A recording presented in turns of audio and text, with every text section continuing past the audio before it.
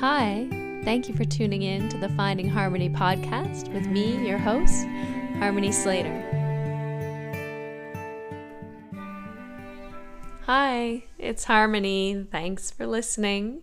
I want to introduce our guest today.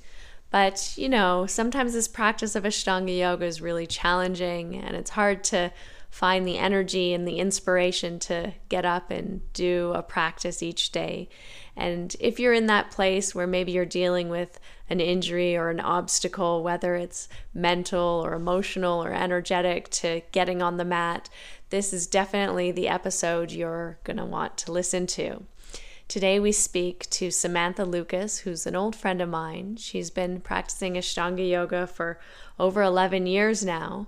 But back in 2016, she had a tragic motorcycle accident where she lost her right leg below the knee. And so she's going to share with us her amazing story where she wasn't sure if she would ever be able to do another sun salutation again. But through her years of practice before the accident, she came to use the breath and dive into sensation and her body and use these tools and techniques of yoga as a way to heal herself physically, but also overcome great periods of depression emotionally. And she really shares with us how the practice is really a way of taking care of our mind and our heart and our bodies, and it doesn't matter what it looks like. So I would encourage you to just dig deep next time you're on the mat and really connect with what you're feeling and the essence of the practice rather than getting caught up in what you can't do. Focus on what you can do. And I think you'll have a really transformative experience. And if you're looking for a little extra inspiration to get you on the mat, I encourage you to join my free online yoga classes Monday to Wednesday each morning at 6 a.m. Pacific time, 9 a.m. Eastern time. You can find all the details on my website, harmonyslater.com.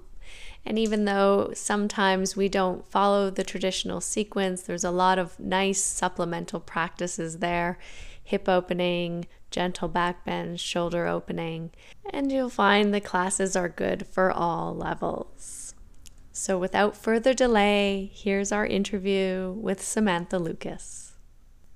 Hi, welcome to the Finding Harmony podcast. I'm here today with Russell Case. Hello.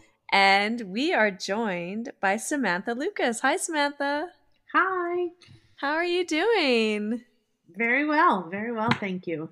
It's a beautiful day in upstate New York. It's like 75 degrees outside, sunny and amazing. So we have a little bit of summer before winter starts. So yeah, isn't that's called like an Indian summer, right? That's right. Yeah.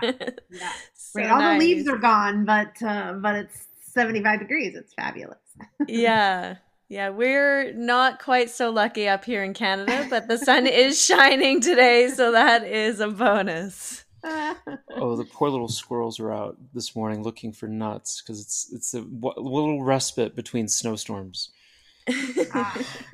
Yeah, I'm sure that's us too. It's supposed to start raining on Wednesday again, so it'll be cold, but it's nice.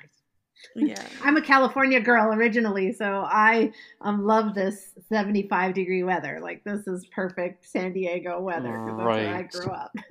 You were telling us right before we started broadcasting that you were actually from California, which surprised me because we were talking about San Francisco a little bit. I know today that we wanted to talk a little bit about the accident that happened to you.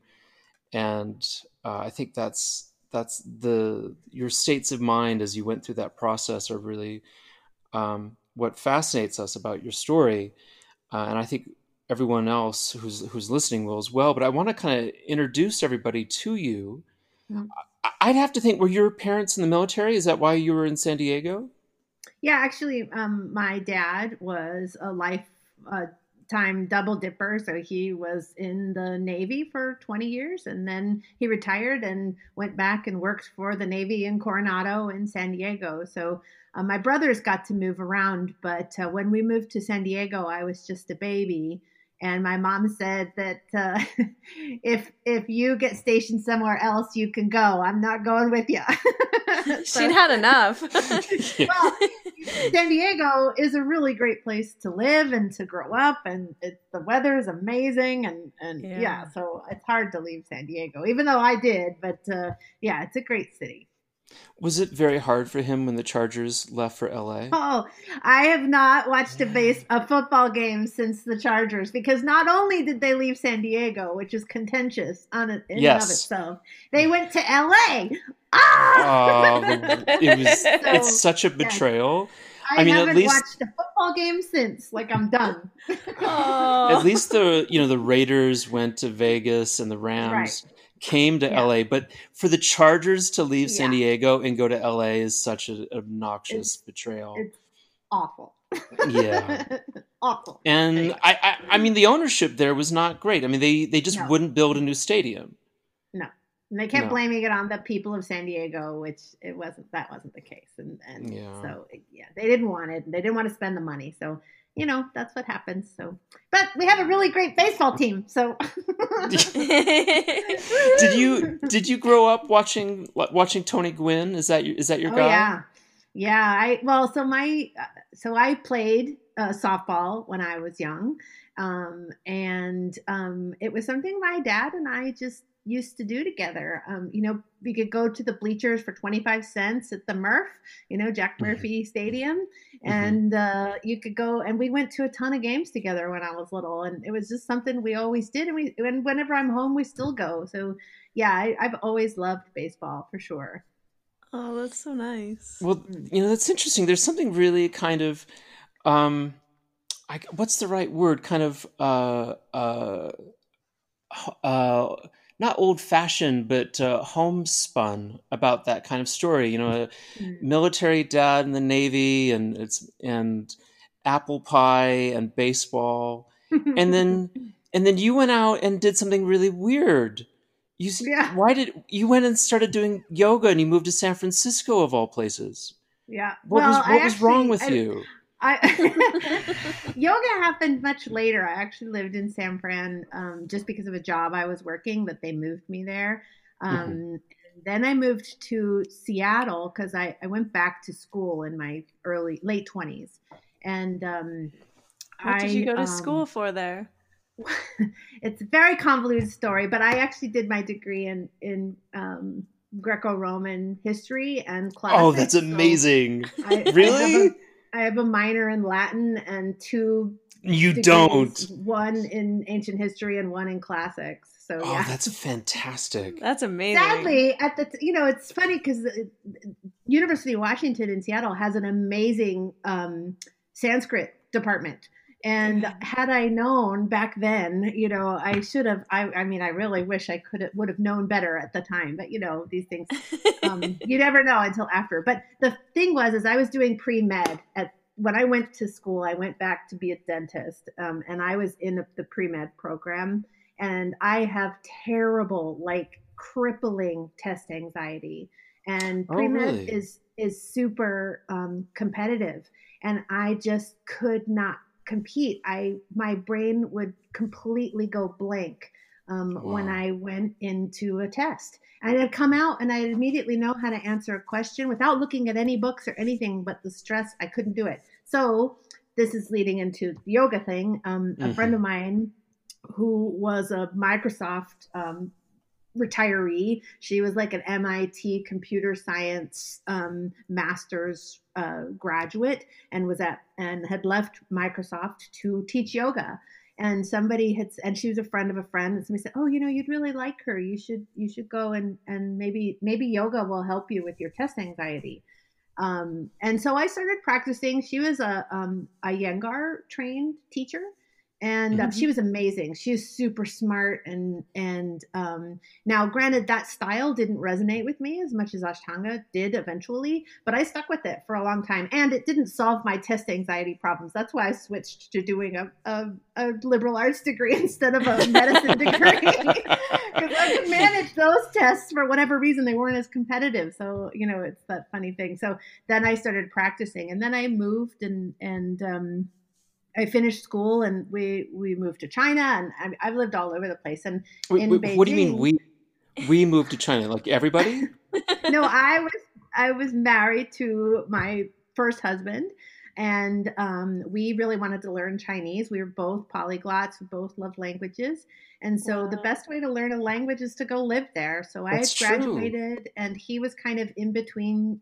He was also a Microsoft guy, and he was between contracts, and so we said, let's move to China. So we did. We moved to Beijing and studying Chinese, and What? in Beijing there was this amazing yoga studio it was owned by a Chinese lady, and her husband was an Indian, again another Iyengar trained teacher, and they had an Ashtanga teacher, a Vinyasa teacher, and an Iyengar teacher there, and it was great. Wow. So Wow. And so you yeah. continued practicing yoga there.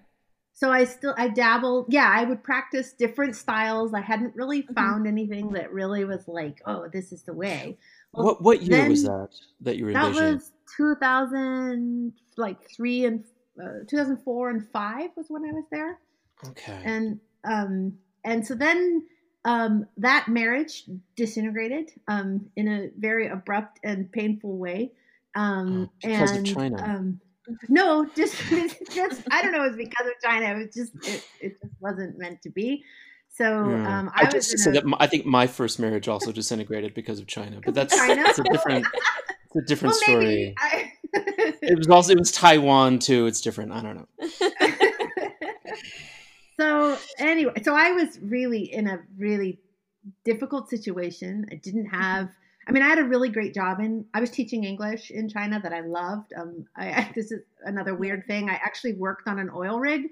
I taught English on an oil rig to the Chinese Oh, that's uh, fantastic. on the oil rig. So it was kind of, and not many people can say they had a helicopter, other than Donald Trump or whatever got a Yeah, helicopter to work every day. But Yeah. that's amazing. Wow. anyway, it's kind of crazy. It's crazy. But so anyway, I loved that job. I doubt I would still be doing it now, but I would have continued doing it had my marriage not fallen apart. And it was just a difficult time to be alone in China, Hmm. going through a really devastating breakup. And Yeah. And just to say that I know a lot of guys who like once they started teaching, like that became a career and you become an expat and you mhm, end up, you know, you end up there for like 10, 15, 20 years just teaching English. And it's a weird sort of life because it's a little discombobulating that it can be really definitely. kind of weird. It's almost like that phrase, like you can never go home again. It's really tough coming home after that. Yeah. Well, I didn't. So my job had just started when the breakup happened, and I had signed a year contract. So I would work a month, and then I'd have a month off. Hmm. And so I was like I said, I was really in a clinically depressed state. I was really not in a good place at Hmm. all. And I wanted to go to Thailand and Cambodia, and I'd never been there before. So I was like, okay, I'm going to take the next month and go to Thailand. Well, and that's where I said, but I really need to do some yoga because I really feel out of discombobulated. I feel like Yeah. I'm lost. I'm kind of struggling. Well, very, very much struggling. And so I Googled yoga in Thailand, and I had no idea what Mysore style Ashtanga yoga was, but the website kind of seemed like it was a legit place that they were kind of, more Yoga more. Thailand. Yeah, that's right. And so it's kind of funny, and we just missed. You had left there just soon Oh before Yeah. yeah. that, I Yeah. think, Yeah. and so I went there, and within like seriously within the first, I was only supposed to stay for 10 days. Within the first week, I was like, "What is this?" And this is the best thing I've ever done. And Wow. so that 10 days like turned into 6 weeks. I quit my job. I never went back. I was like, I got to get out of it. I just couldn't. And I knew that this was like the right path for me at this point. And it lifted me out of that depression, and in such a profound and amazingly fast way. It was just unbelievable. And I mean, there were days, and it was such a safe place. Just being there to practice with good food and good people to talk up to, and processing a lot of really heavy duty stuff. And I remember one day, just like I remember every time I'd get to Prasarita Padottanasana C, because I carry all of my tension in my shoulders and my solar plexus. Right. And so I'd get there and I'd start crying. Like just whenever anybody even came close to me to give me an assist in Prasarita C, I just would like lose it. But it was a good thing. Would you cry and it would release, or were you resisting and crying?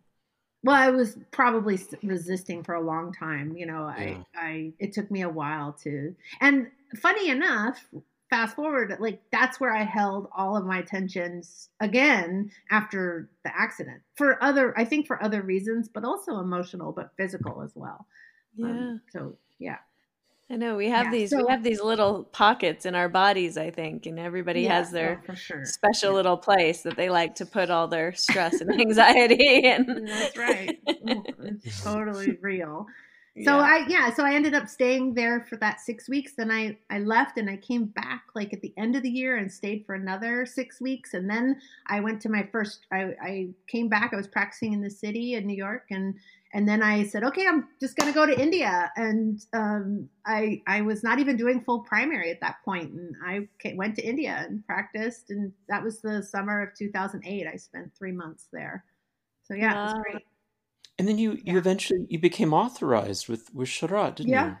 Yeah, 2014 I was authorized, So about six trips, was it?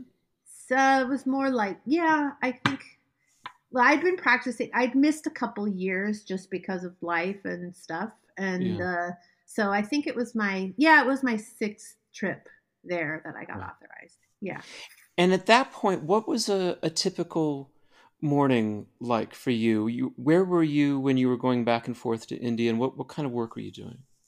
So at that point, I am very lucky because in the midst of all of this, I had a friend who was also a motorcycle rider. That's how I met my husband. And then I met a friend, and he had suffered from my current husband. Yeah, he had suffered he has suffered from chronic depression his entire adult life. Mm-hmm. And I knew this. He was a friend of ours through motorcycling. That's how we knew him. And he lived in New York City. He would commute to New York City from North Carolina. So he went home every weekend. And it's what you could do that back. It's easy.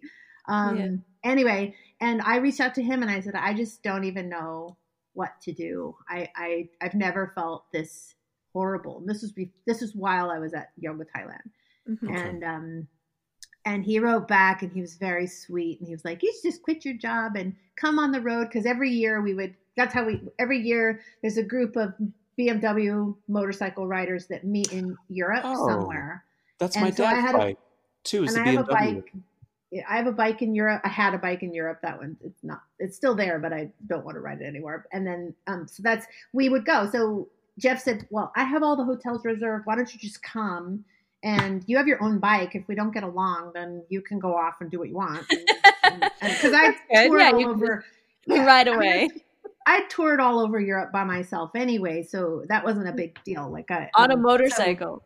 I've done most of Italy by myself, and So that's what happened, and then the rest is history. I did come back. I did go on the trip with him, and then it was way too soon for me to have a serious relationship. But I knew that Jeff was just a really special man, and I was like, okay, I got to figure this out. So that's what would happen is I was staying with him, but then when things got a little bit too crazy, when I was too emotionally, and I was practicing really deep. Still primary, but the first year of practice is really Yeah, crazy. so much And changes. so much emotions and all of this. So I'd say whenever I'd like kind of lose it, I'd be like, okay, I'm going away, and I'd go to India, or I went back to Thailand, and then it's it was an Nice. interesting couple of years. So it was kind of good because it kind of established the yoga prenup. Like I told Jeff, I said I go to India a lot. And if you can't deal with this, then this is not going to work. And so we joke about the yoga prenup. So And in New York, where were you practicing? Were you with Eddie there in Manhattan? No, I was very poor, so I didn't have a job because I left China, and I had some savings, but and I was trying to live in New York City. So no, I was practicing with Guy, and he gave me a job cleaning the studio. So I've had that job. For about a year. I practiced with him, and maybe it was more than that. Maybe it was more like 2 years. And then I would go to India, and then I came back and went and so then I switched, and I was practicing with John Campbell for a while because he was nice. Which was for about a year. I practiced with him, and then I moved upstate, so I wasn't in the city that much. We bought a house upstate, and I realized how much work it was, and so I basically for like 2 years I didn't go into the city, even though we had an apartment in the city. My husband still works in the city. So I was not like a little place there still. But not anymore. Like we did finally just let it go in August because he hasn't had to be at work since, March. Right. So, and he may never have to go back to that office. And so we'll see what happens. But the house was way too much work. And our cat, as much as he was a city cat and an apartment kitty until we moved up here. And I tried to bring him back and forth, and it was like we were torturing him, the poor boy. And we couldn't. He just would like panic in the car. And I tried everything, and it just didn't work. So I felt bad leaving him. So I ended up being up here. And then after a couple years, I was like, I really kind of needed to work with the teacher more regularly. So then I started going into the city for a couple days a week. And that's when I started practicing with Eddie. Right. Yeah. It's fascinating. I didn't know that we had all these parallels together. I also studied Latin for a couple of years and very, very history focused. I also took a semester of Latin. Isn't that weird? Yeah. My dad toured around Europe in a motorcycle in I think after he was discharged from the army in 71, 72, 73, he would, travel Europe and he would, what do they call, I think he would import hashish from another country. What's that called? Smuggling. And so he would smuggle hash in his motorcycle wheels and then bring it into Europe, and then he would sell hash cigarettes to American servicemen just on his motorcycle all over Europe doing that, which was amazing. So I spent my whole childhood on the back of a Harley Davidson and like famously asleep every time. Like as soon as he put me on the bike, I'd fall asleep, and he would just sit there. He would have to ride the bike he would drive the bike with one hand and then hold me with the other hand so I wouldn't fall off. Yeah. And that was years of my life. That was the 70s. That was the 70s. Yeah. You both have had Guy as one of your first teachers. It was one of our first teachers too. Yeah. I'd also, another interesting parallel, my brother's father, Cy Fruchter, who is Simon, who's Jewish, he had an accident, and he was playing football at the University of Michigan, and got a big bone bruise on his shoulder and elbow, and it turned cancerous, and they had to remove his arm and remove his the whole limb. I think a couple surgeries in a row. And that was something that was always kind of a story, like we had, my brother David's father only had one arm. Mm-hmm. I just wanted to know if you could. You had an accident where you were in a motorcycle accident and you also lost a limb, if that's correct. Yes. Well, it was the year, the last, in 2016, we were planning on our annual trip to Europe. Jeff and I had done it together since we'd been together. I'd done a few before that because that's how I met Jeff. And I was we were going, it was going to be in Wales. It was in Wales in 2016. And so we had this whole trip planned, and we keep our bikes in Germany and in Heidelberg with a guy who is the motorcycle yogi. He's just this really great guy, and he has a big warehouse. He stores people's bikes for them, and it's a B&B that's all motorcycle themed. Anyway, wow. So we stayed there, and so we picked up our bikes, and then we headed to up to Amsterdam to take the ferry over to Newcastle, and then we were schlepping our way. It's a hike to get to Scotland. We were going to do a tour through Scotland before the meeting in Wales. So the first day we finally got to, we were up near Loch Ness at an abbey that we were staying at that had been converted into a beautiful place to stay. And we were out on our first day of fun riding, like touring through Scotland. Mm-hmm. And it was the first hour of the first day, and I made a mistake. I passed a truck, and a car was coming the other side, and I saw it too late. And and now I'm thinking, I thought that my pannier hit the front bumper of the truck, and that made me wobble and fall. But I actually think I braked really hard, and I wobbled and fell. But I don't know. That's the one thing I don't remember. I remember everything else, but I don't remember exactly what I did wrong. Needless to say, I fell off the bike and kind of spun around, and my bike went flying across the road, and I somehow spun around, and the rear wheel of the lorry that I was passing ran over my leg. Oh. So I was like, the first thing, this is going to make you laugh. The first thing I said, because guess what? 2016 was the first teacher training that Sharat G was doing in India. Right. And I was leaving from Scotland after our trip. I was going straight to India for that month long. Right. Yeah. And so the first thing I said was, you better let Sharat know I'm not coming. Like on the road, I said this. This is the first wow. Oh my God. Okay, that's the end of that. It's funny now. But...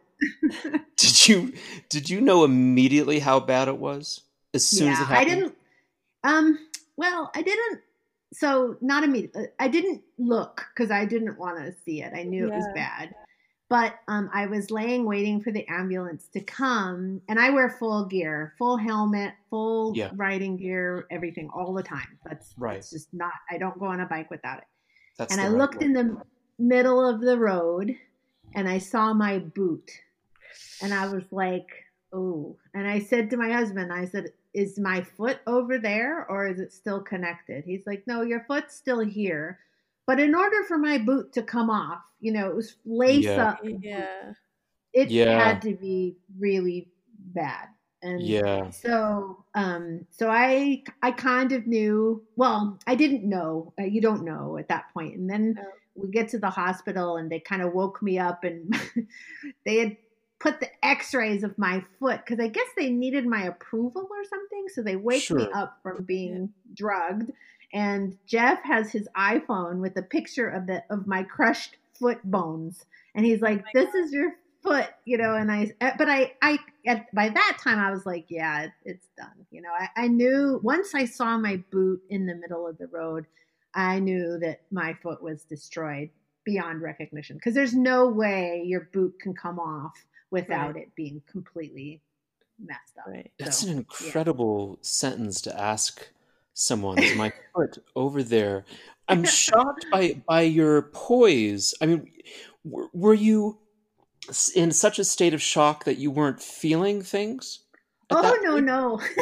No. It was very painful, but I was in excruciating pain, but the nothing, you can't do anything. You have to wait. And so my friend who also practices yoga, Jeff, was on the phone, like kind of dealing with trying to get an ambulance. And it turns out 911, even though that's not the emergency code in Scotland, it does work. So that's amazing. Anyway, yeah. So, but my friend Martin, who has been to India. We shared an apartment for a long time there. He was with us. He was riding with us, and he was like, "Okay, Sam." He's like, "You know how to breathe. You just have to breathe." And so he's like, "Just calm your breath down and just yoga breathing." And I was like, "Oh."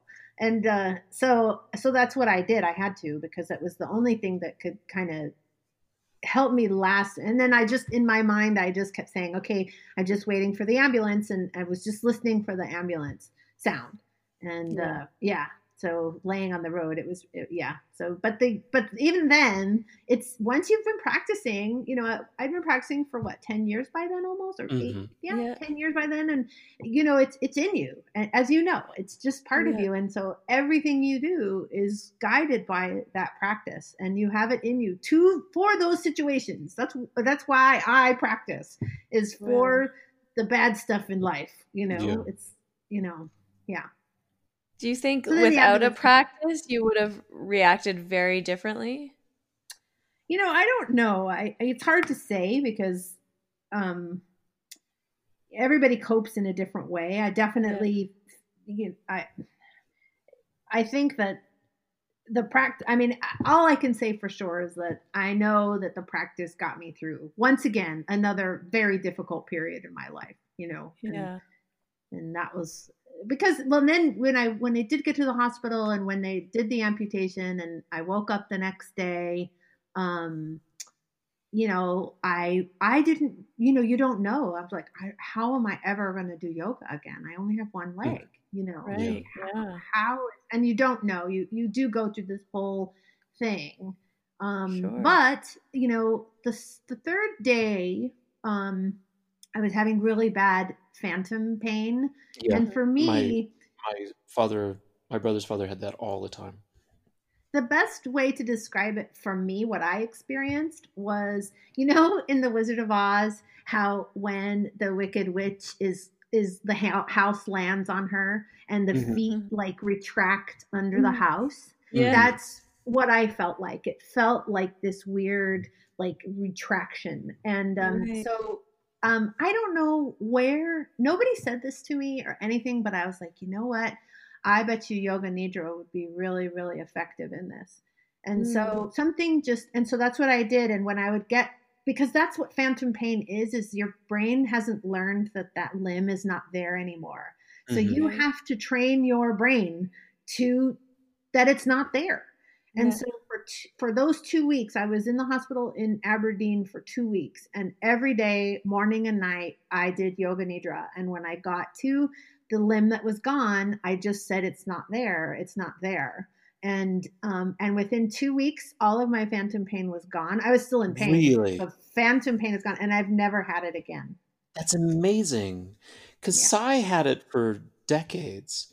And what he did, he just shot a lot of heroin. And that was his way of managing that. Yeah. And it actually, of course, that destroyed that marriage to my mom was him doing that, because you can't live with someone like that.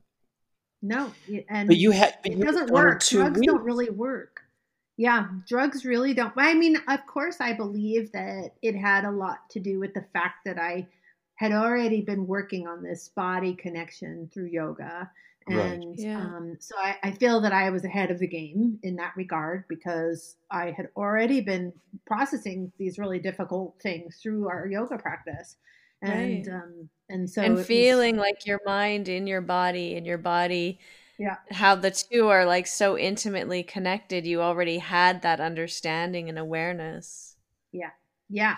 And maybe I'm lucky, because it was some people say if it's traumatic, then the phantom pain is worse. Or some people say, well, mine wasn't that. Everybody's different. I think if anybody learns anything about amputees in this whole thing is that no one amputee is the same. Everybody has different issues, and you just have to approach them as they come, because everybody, it's prosthetics are different for everybody, and finding the right prosthesis is a challenge, and all of that. So, yeah. It sounds like there's a lot of process to go through. Like you have it's almost like having a project to work on coming Yeah. back from an injury. But I'd have to think that in those first couple of days where you're lying there in bed, that you're cycling through thoughts of what's going to happen now, and what are you going to do? Was that something that was happening for you?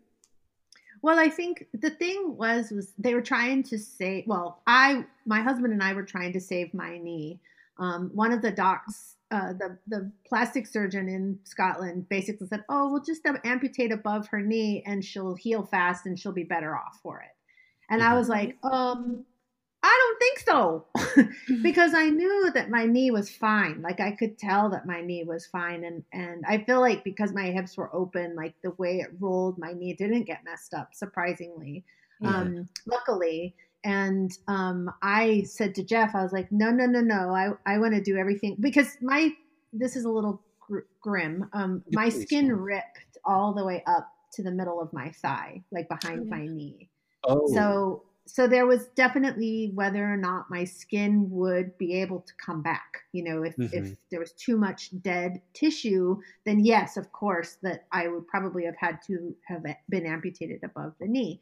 However, I didn't want to make that choice right from the very beginning. I wanted to do everything I possibly could to save my knee, because the thing is so every step I take is 30% harder than a person with two sound legs. An above knee amputation is 70% more physically challenging. So there's a huge difference between above knee and below knee amputees. And so I didn't know that at the time, but I don't know. I guess I was like, well, I want to do my best to try and save my knee. So we said, okay, send us home, and we said no to that doctor. We're like, under no uncertain terms do you amputate above the knee until we get back to the U.S. Right. And so that's when I got life flighted back to the U.S. I was there 2 weeks. I also had a pulmonary embolism from the accident, so Jesus. Flying was tricky. So well, what does that look like when you fly? So we actually went, it was short hoppers that didn't go very high. So I went from Aberdeen to Iceland to Newfoundland, and then Newfoundland to JFK. But are you lying down? How are you doing it? Yeah, it was a jet it was me and two docs with me and Jeff on a jet. Which was incredibly uncomfortable. Everybody thinks, oh, you got a private jet. I was like, no, I was on like a gurney the whole time. Like, my butt was so sore by the time we got to New York. I thought, oh my God, this is terrible. But yeah. But that's going to be incredibly expensive as well. Yeah, $85,000. Yeah. But we had traveler's insurance and repatriation insurance. Insurance paid for it. So, yeah. Wow. Yeah. I have traveled to India without that. God. Yeah, it's good. It's good to have. It's good to have. It's not that expensive. It's totally worth buying.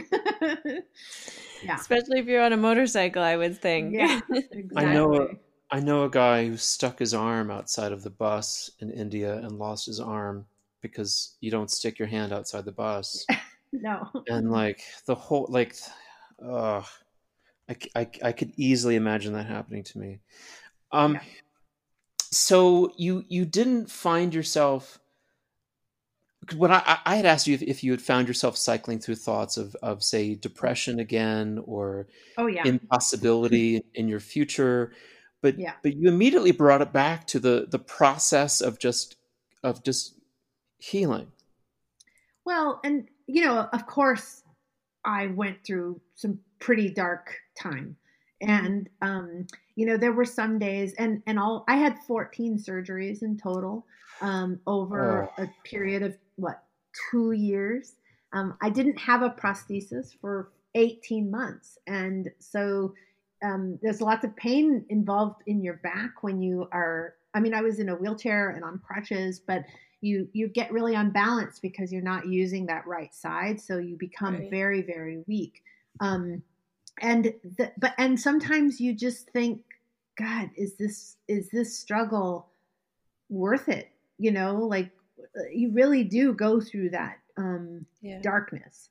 And I and that was when my husband, at one period of time, when I had an infection and I had a whole procedure that went bad, and they had to reverse the whole thing, and that added 2 more surgeries, and it was just like lengthening. It took so long for me to get my prosthesis, and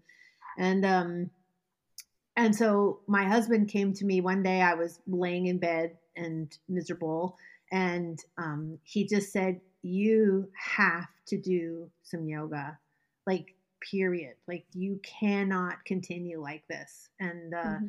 And so, as much as I was like, "Shut up, leave me uh, alone," um, he was absolutely right. And so then what we did was, I now this was like months later. Like when I got home from the hospital the first time, I was down in the yoga studio right away. And I could only do a few sun salutations. The first few days I was down there in my pajamas, and I get down there on my butt and do what I could do.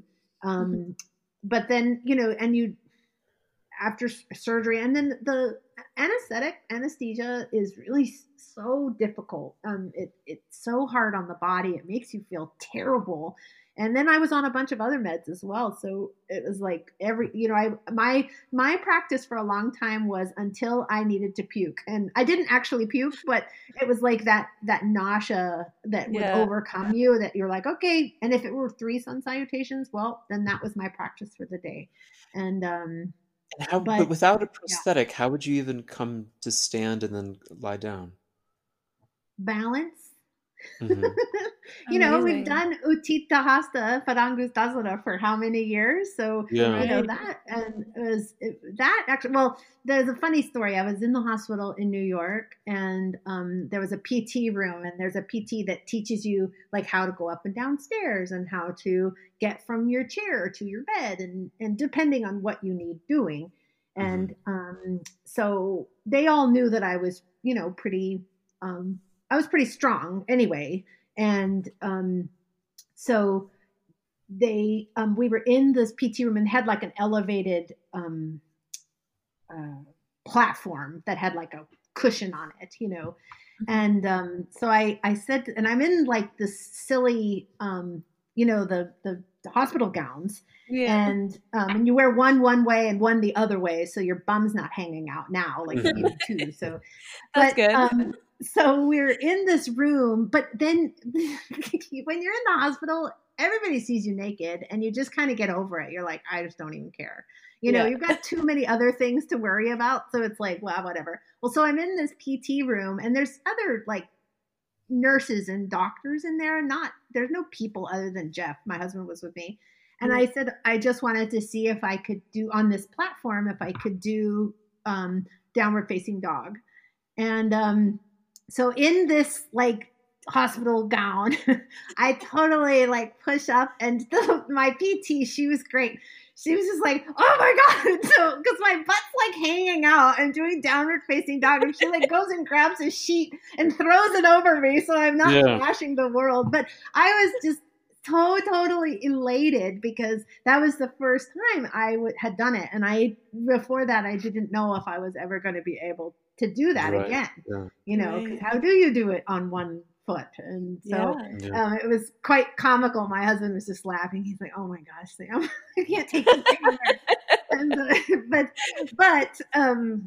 so and I had been practicing in bed like soon after the accident, even in Scotland, like probably like day 4 when I was more lucid and awake. I would wake up at like 4 because they would do like blood draws every morning. So I was Mhm. awake. So I would do like all of the seated postures on my left side because that's the side that I could do it on.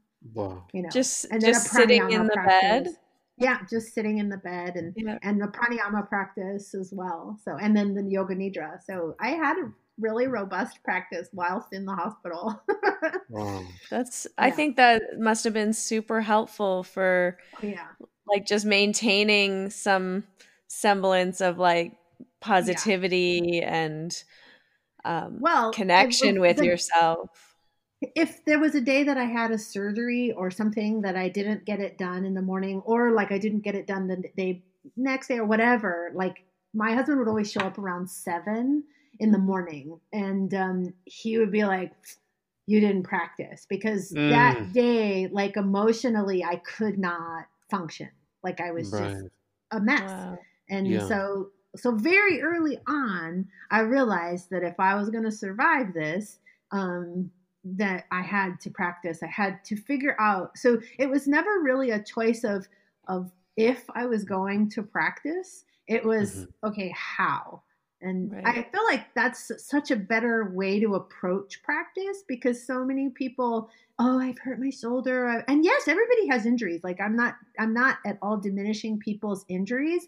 What I want people to understand is that, well, then don't do the postures that hurt that day. Right. You know, like you can do one-legged try. Like I encourage you to answer your question, Russell, like go and do a one-legged Surya Namaskara. You'll see you can do it. Yeah. Just stand on one leg, hold it up, and you can do it. And you just figure out how to do it. Now, the one thing that took me Eddie and I, we worked and I have to like give Eddie like a ton of like just love and just gratitude, because whenever things started getting dark and twisty, like soon after, so I came home in July from the hospital in New York, so end of July, and so September I started driving into the city to go and practice, because I needed to have that kind of community.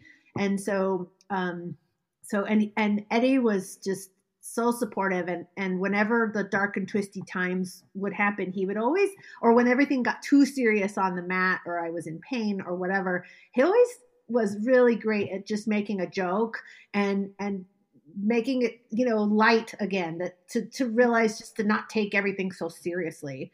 And it really helped, because I'd just kind of giggle and laugh, and then I'd be like, just keep going, do what you can do. And that was, and there was no judgment. Like he was like, whatever you need to do, we'll figure it out. And that was just really, and Sharatji was the same. I mean, when I went to India this last season, like he's like, yeah, whatever. He didn't say that, but because that's not his words, but I just did my practice, and he was like, great, so. I remember we saw you, I think it was Miami on this last tour before COVID. It was New York. Was it New York? And Miami. And Miami. Yeah, that's New right. York and Miami. And it was really sweet. We were able to get you a spot up front. We'd reserve a spot for you. And I really liked that. Did you find that, I remember at that time you had your prosthetic. Mm-hmm. I don't remember if you used it through the course of the practice, or did you take it off to practice? Let me think. I'm trying to think. So it was a process, and I don't exactly remember when I was able to practice fully with my prosthesis on the entire time. It took time. I know because I went to Portugal when Sharatji was in Portugal. Right, that was like a couple years back. Yeah, I think. Yeah.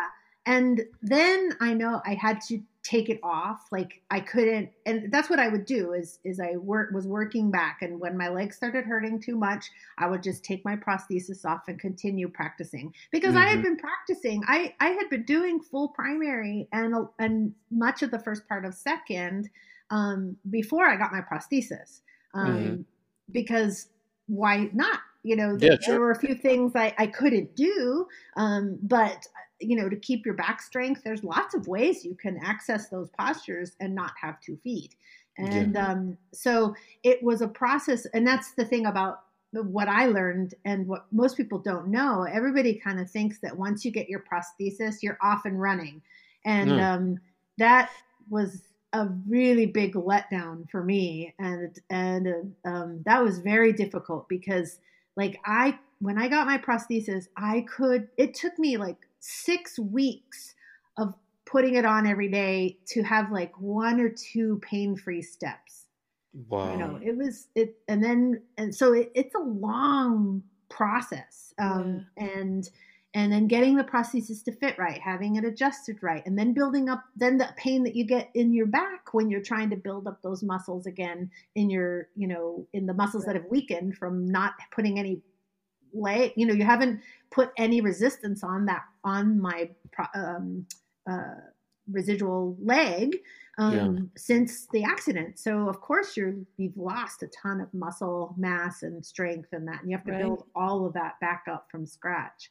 And it's funny because the one thing that I thought I would be able to do is, and I thought, because before I was going to India, before the accident, I was, dropping. Now, dropbacks and backbending for me has always been a huge challenge. Like, I was an upside down alligator when I first started practicing. I had no flexibility in my back whatsoever. So it took me years to drop back and stand up again, years. So I thought that because I was strong, I was going to India, I was really in really good shape. My practice was really spot on. And I really thought that Urdhva Dhanurasana would come like with one leg.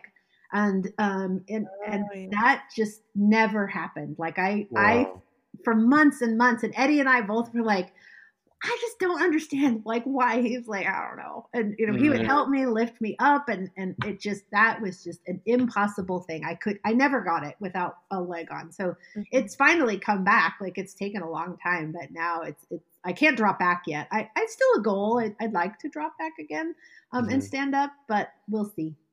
I'm not sure I ever will again. I don't think so. I'd like to, because there's that. Well, the thing is so again, the stress and trauma of having a major accident is really hard on you. But then you're I was in a wheelchair for 6 months. I was also on crutches for a year and a half, and so your shoulders just get so tight. And plus with the trauma. So, and that's where I hold all of my, stress and anxiety and all of that stuff. So that's what's been holding me back on backbending. It's not the flexibility or not strength in my legs or belly. It's my shoulders are so darn tight still. So, yeah. What's interesting, I had one student that I worked with for a really long time before she moved to Australia. Her name's Kate Safford. Maybe people know her, maybe not. Maybe she's listening. I don't know. But she also had a prosthetic leg as well from when she was a child. Oh, I remember when we met her in Australia. Yeah, when we were at Santina's. Yes. Yeah, but she's Canadian. Yeah, but she also, is a phenomenal practitioner and has learned, into the beginning of third series now. But dropping back is really challenging because you don't have the same proprioception through both legs. And your leg and your knee, like when I think I'll come up before, and your knee collapses. Like when you bend your leg and you there's a point of no return that you don't have the muscles in your foot to push you back up. So it's like, that's why walking on uneven ground with the prosthesis is really difficult, because it kind of throws you forward because your ankle doesn't bend very much. Right. So it's very challenging. But we Ashtangis, we never she's kept, I don't know if she's still trying, but she's been working on it for a long time. But she could do Kapotasana and all of it. So it's interesting. I think the dropbacks are particularly challenging piece of the practice if you don't have that equal pressure and like you say, even through the ankle, right? That flexibility to move the ankle on that one side. You can't move. You have to move it. Well, you don't move your feet. And what I do at home, I have a whole sequence to be able to do Urdhva Dhanurasana. Like I have like a yoga swing, and I put my knees up against the wall, and it's like perfectly balanced so I can drop back, and my knees are pressing against the wall, but then my prosthetic, my prosthesis doesn't, my knee doesn't collapse. So then when I get down to the blocks, which I can't get to the ground yet, but then I can then push into my feet and then find it. So, I was wondering, I was thinking like maybe, because I've noticed this, when your feet are locked, it's sometimes easier to do a back bend. So like, I wonder if like a pair of ski boots and skis, and then you have like a little ledge behind you, and then you could just like go back and come up, go back and come up. Just. Can you do Utthita Hasta on the prosthetic now? So, it's funny. When I first started doing it at Eddie's, it was so hard. Like, because that side was very weak, and I would have to hold on for dear life to something on my right side. So my left side, I mean, the first side I can do no problem.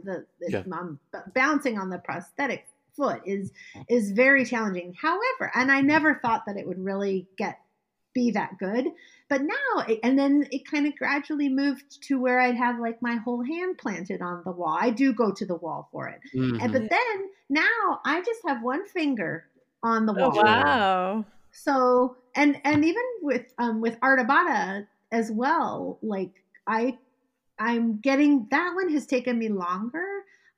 Because getting your foot into half lotus and balancing on the prosthetic, on the prosthesis is challenging. So, but even that one has, in the last few months, has really shifted quite a lot. And so, that's the thing is you just do it every day and you see what happens. And sometimes it happens and sometimes it doesn't, but it's way better than it was, 2 years ago, for sure. There's something really interesting. I wonder if you were to take someone who had a similar accident 4 years ago, would the doctor say that their PT is finished, or if they've done it and they're just like getting on with their life? Because it seems like for you, every day you're discovering something because you have this yoga practice. And the yoga practice is called Yoga Chikitsa. We're all doing a kind of therapy on the asymmetries and the mistakes and design flaws of the human body. And so we're all kind of working on therapy every day, and you are. But at what point are you doing Yoga Chikitsa and someone else is doing PT? I'm making a distinction there? Well, honestly, I feel like, and I'm on, of course, a bunch of support groups for amputees as well. And it surprises me how many people think that PT only happens at a PT office. Like, I mean, we're Ashtangis, so we definitely are predisposed to liking vigorous exercise in general, right? Yeah. This is not the norm. Like, and when people say, "Oh, my back is hurting," I'm like, "Well, you need to be doing your PT." So whatever that is, or doing your yoga, or doing plank or chaturanga or whatever you want to call it. Like, I don't see PT as there's an end. Now, of course, if you have a specific injury that you have to get range of motion back and that, then yes, that's different. But when you're talking about strength building, then it just morphs as you get stronger. Like, you just, and that's the same as our practice, is as you get stronger and more flexible, guess what? You get something harder. Like, I think that it never ends. I think that those of us who have been practicing, and I'm talking about, the people who've been practicing for 30 and 40 years, who are 50, 60, 70 years old, they understand that daily practice keeps them supple. And even if you can't do, whatever, Kapotasana, for example, or Karnavasana. Oh God, like, okay, well, so what? Like, the fact that you're jumping back and doing the vinyasas and the breath and all of that, it's just as beneficial. You have to do it, and that's why doing it every day is just so important. That's what I think it's something that you do all day long. Like I've heard that someone said that about Baryshnikov, that when you see Baryshnikov, he's stretching. Wherever you see him, whatever he's doing, he's working on it. And so that's maybe not so much anymore. Well, no, I think I've heard, I saw a New York Times interview with him just a couple of years ago. He was working on a thing, and when he's there with you, he's working on his legs. Right. And he's like, you may be having coffee, but he's stretching while he's having coffee. And like, that's how I run my whole life now. When I'm in Lotus when I'm working at the desk, I'm doing, whenever I see any kind of ledge, I'm going to stretch on it, or I'm going to go push up on it. Or, if I go out to the car, I'm going to do pull-ups, because it's like, oh, that's a good place for pull-ups. I'll do that. And it's just something that you just constantly do. In life and so the at some point I just love that the boundary between PT and yoga is very very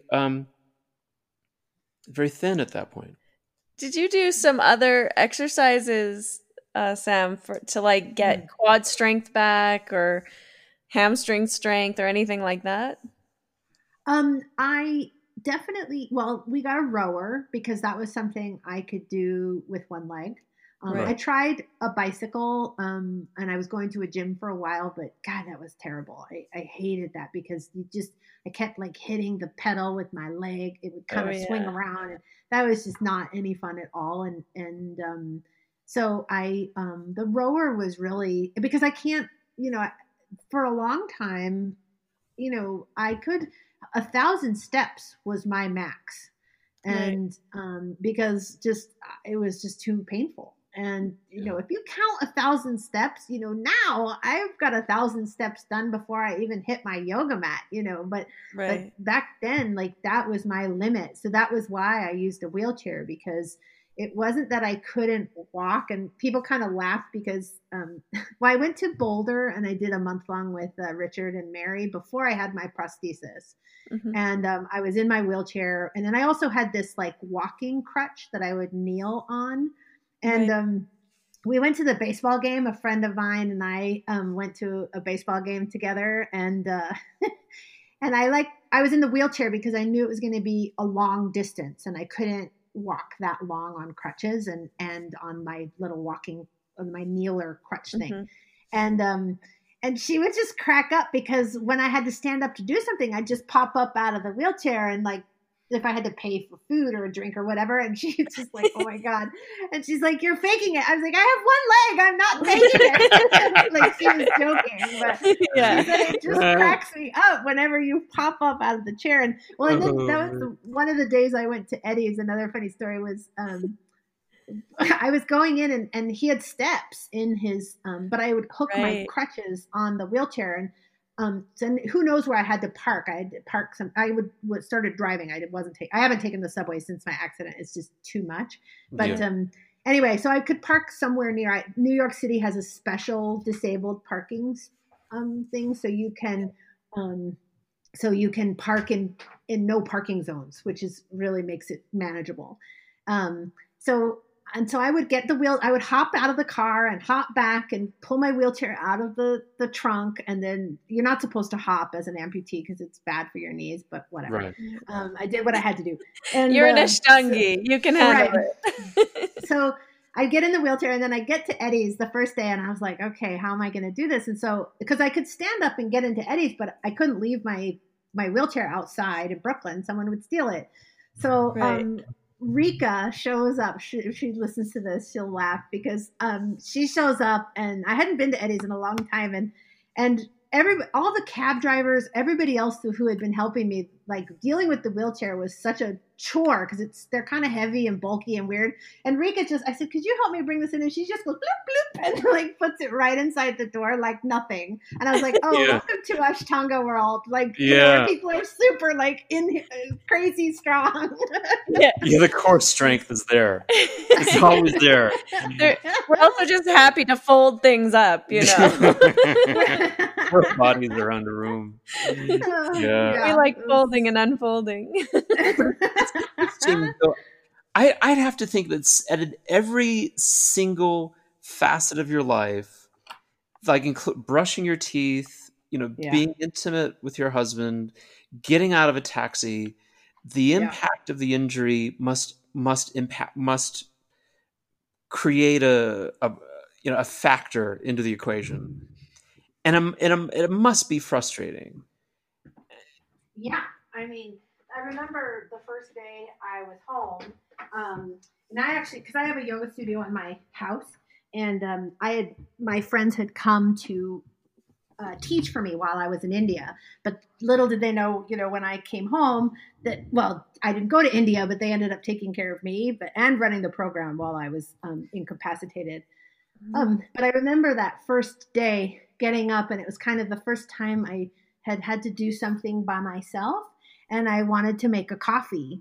And we have a coffee, automatic machine. Mm-hmm. And but I couldn't reach the milk, and I couldn't reach the cup, and I couldn't, and I was in a lot of pain. And I just kind of sat in front of the coffee machine and cried. And I was just like, because you think that just pushing the button wouldn't be so hard, but all the other things that went along with it. And the other thing too is that my house was just a mess for like 2 years. And I keep a rather fastidious house. I drive my husband crazy. But I just didn't have the energy or strength or mobility, vacuuming in a wheelchair. Try that one day. That is just the worst. And so it just didn't get done a lot of the time. And that, I think that's the biggest lessons, is that I've learned how to ask for help, which I'm not very good at. And knowing and accepting that I can't do everything all the time. So it's a challenge, especially I'm super independent. I always have been. And I don't like having to ask for help, but there were times where it just wasn't feasible. I couldn't do some things. Yeah. And I was really happy for those first few months that my friends were here, that a plate of food arrived in front of me, that I didn't have to cook it. And that was the thing I hated the most on one leg, was cooking. I just, standing at the stove was just ridiculous, and I hated it. And, there were lots of crock pot meals. Yeah, it's amazing all the little things that we take for granted that, you don't think about. Shower.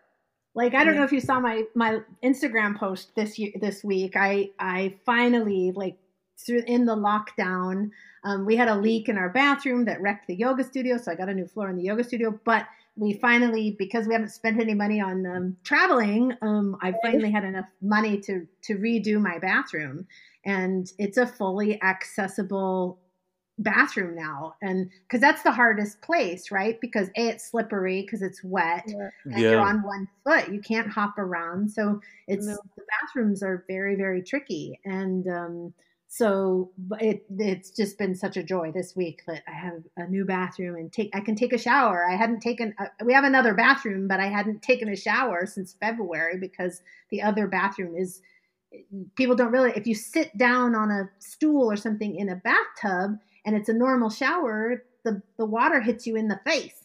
Yeah. So it's not a pleasant experience. So, I always like sitting down in the shower and crying. So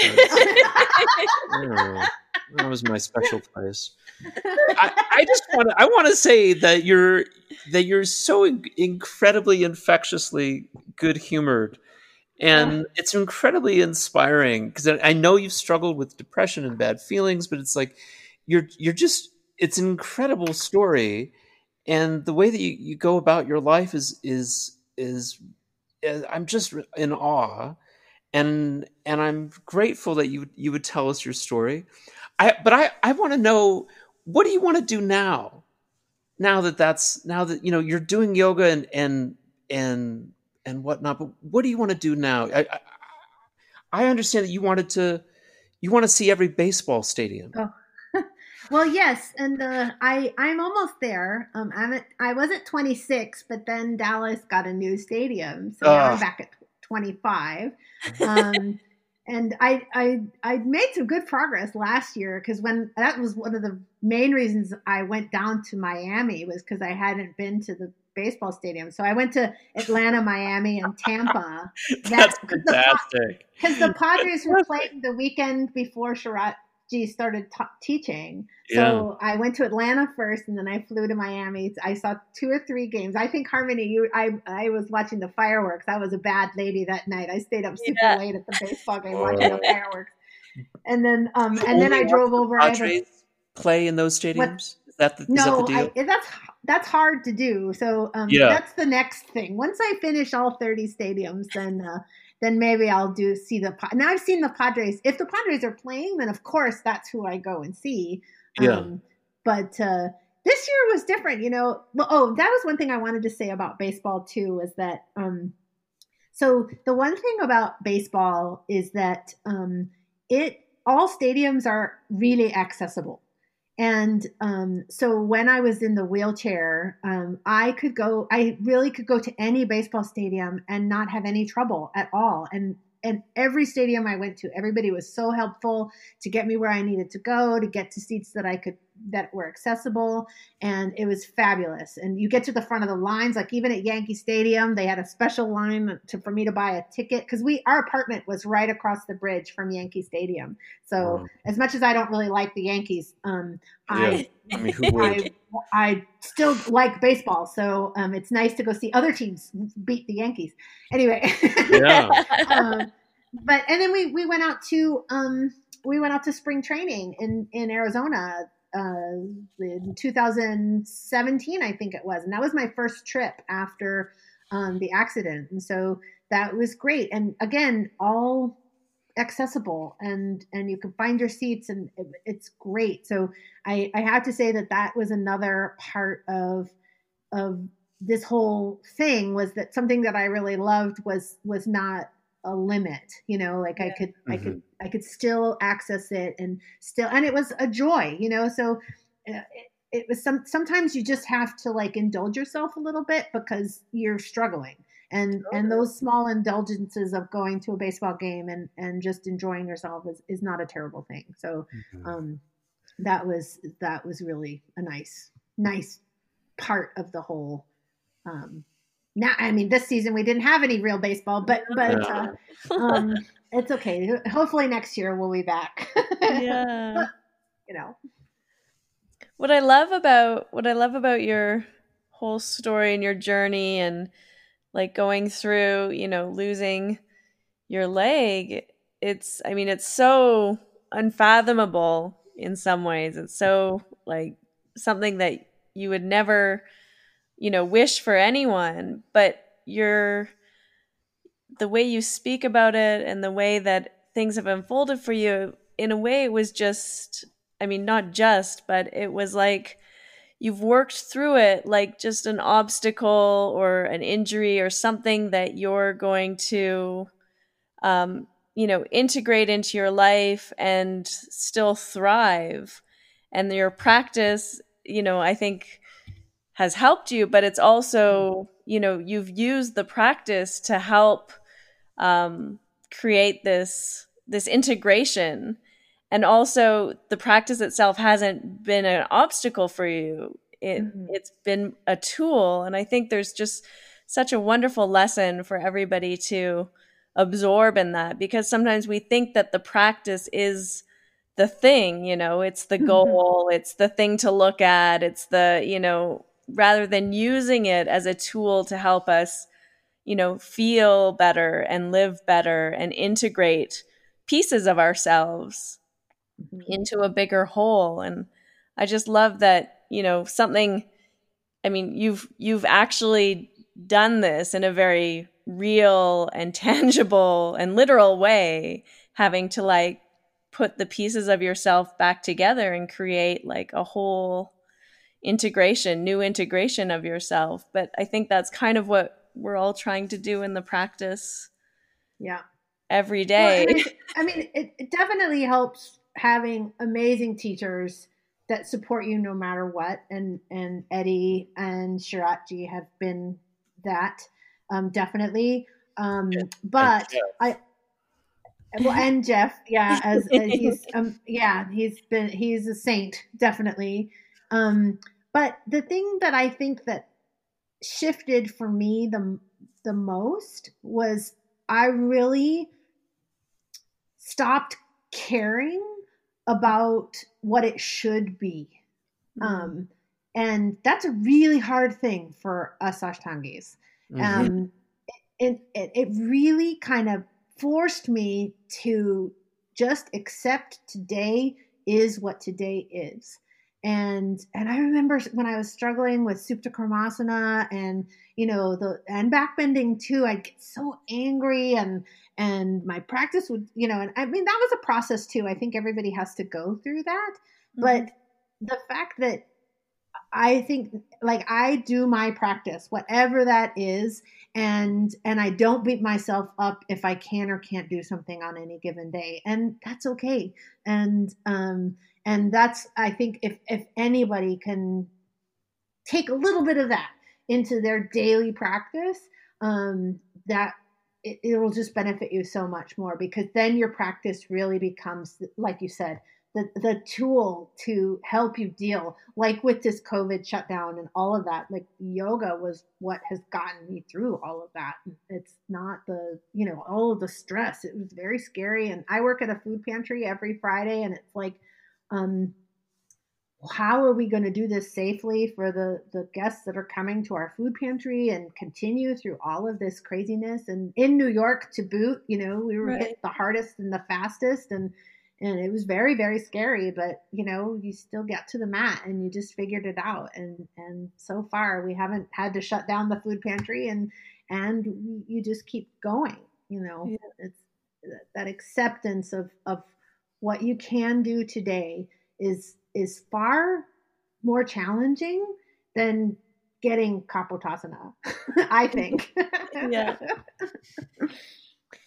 Well, I just really want to thank you again for being on the show and sharing. And it's I admire your courage, but also you're just so upbeat. And it's like, I wonder, are you different now than you were 6 years ago? Or are you oh, yeah, the same kind of plucky Samantha Lucas now as then?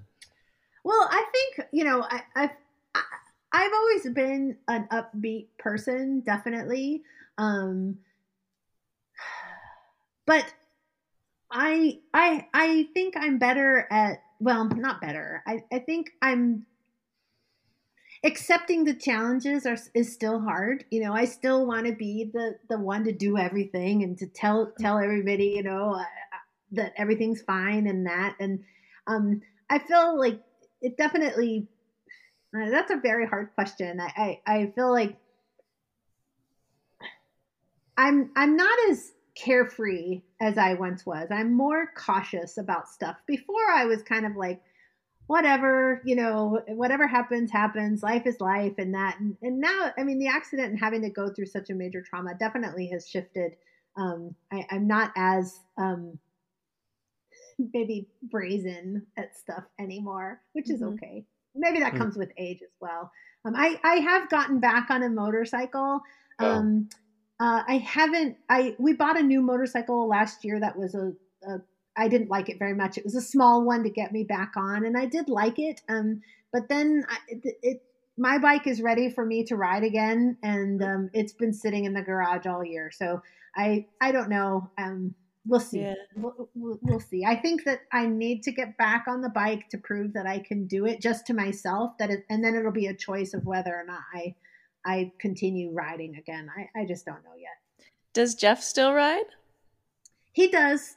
He actually, before this, we didn't really anticipate COVID. In the beginning, we didn't know what was happening. So he actually got a new bike and rebuilt it, and not a new bike, but a bike that needed some work. And he rebuilt the whole thing the first couple months of this whole shutdown in preparation, thinking that instead of riding the train into the city, he would take the bike into the city. But his company has said, well, you don't have to come back, and we'll relook at it in January.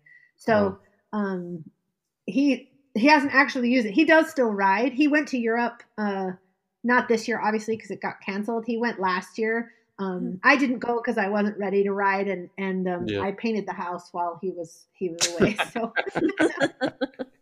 Wow. that's the thing. Is like that's one more thing I'll say is it's not about whether or not you can do something. I think anybody with a disability, and yes, I do have a disability, and I'm okay with that word. Everybody gets kind of caught up in the semantics of disability or handicap. Handicap is a little passé, but disability is the current term, I believe, or differently abled, whatever. It's not that you can't do anything. It's that you have to figure out how. And that's the same with your yoga practice. It's not that you can't do it. It's just you have to figure it out. And sometimes it takes a long time to figure that out. But, it's just part of life. And the struggle is real. And there are some days where I just don't want to do much of anything. But then there are other days where I'm, walk 10,000, 15,000 steps. Like, Yeah, that's more than I do a day, for sure.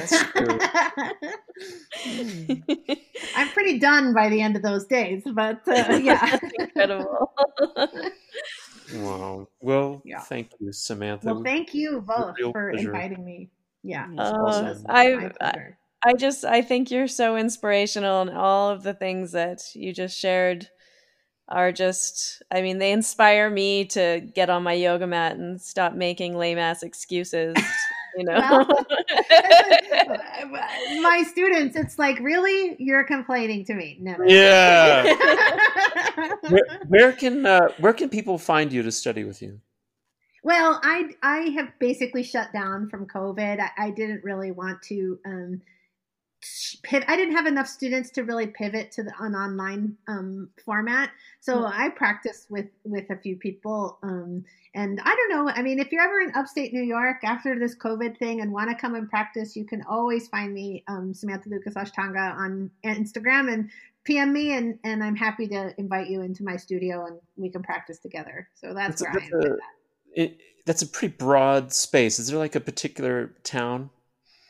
We're in... So the best way, we are 2 hours north of the city, where Connecticut and Massachusetts meet. So just by the Berkshires, we are. I'm just below that, but just on the Connecticut border, about 10 miles south of the Connecticut-Massachusetts border, on the New York side.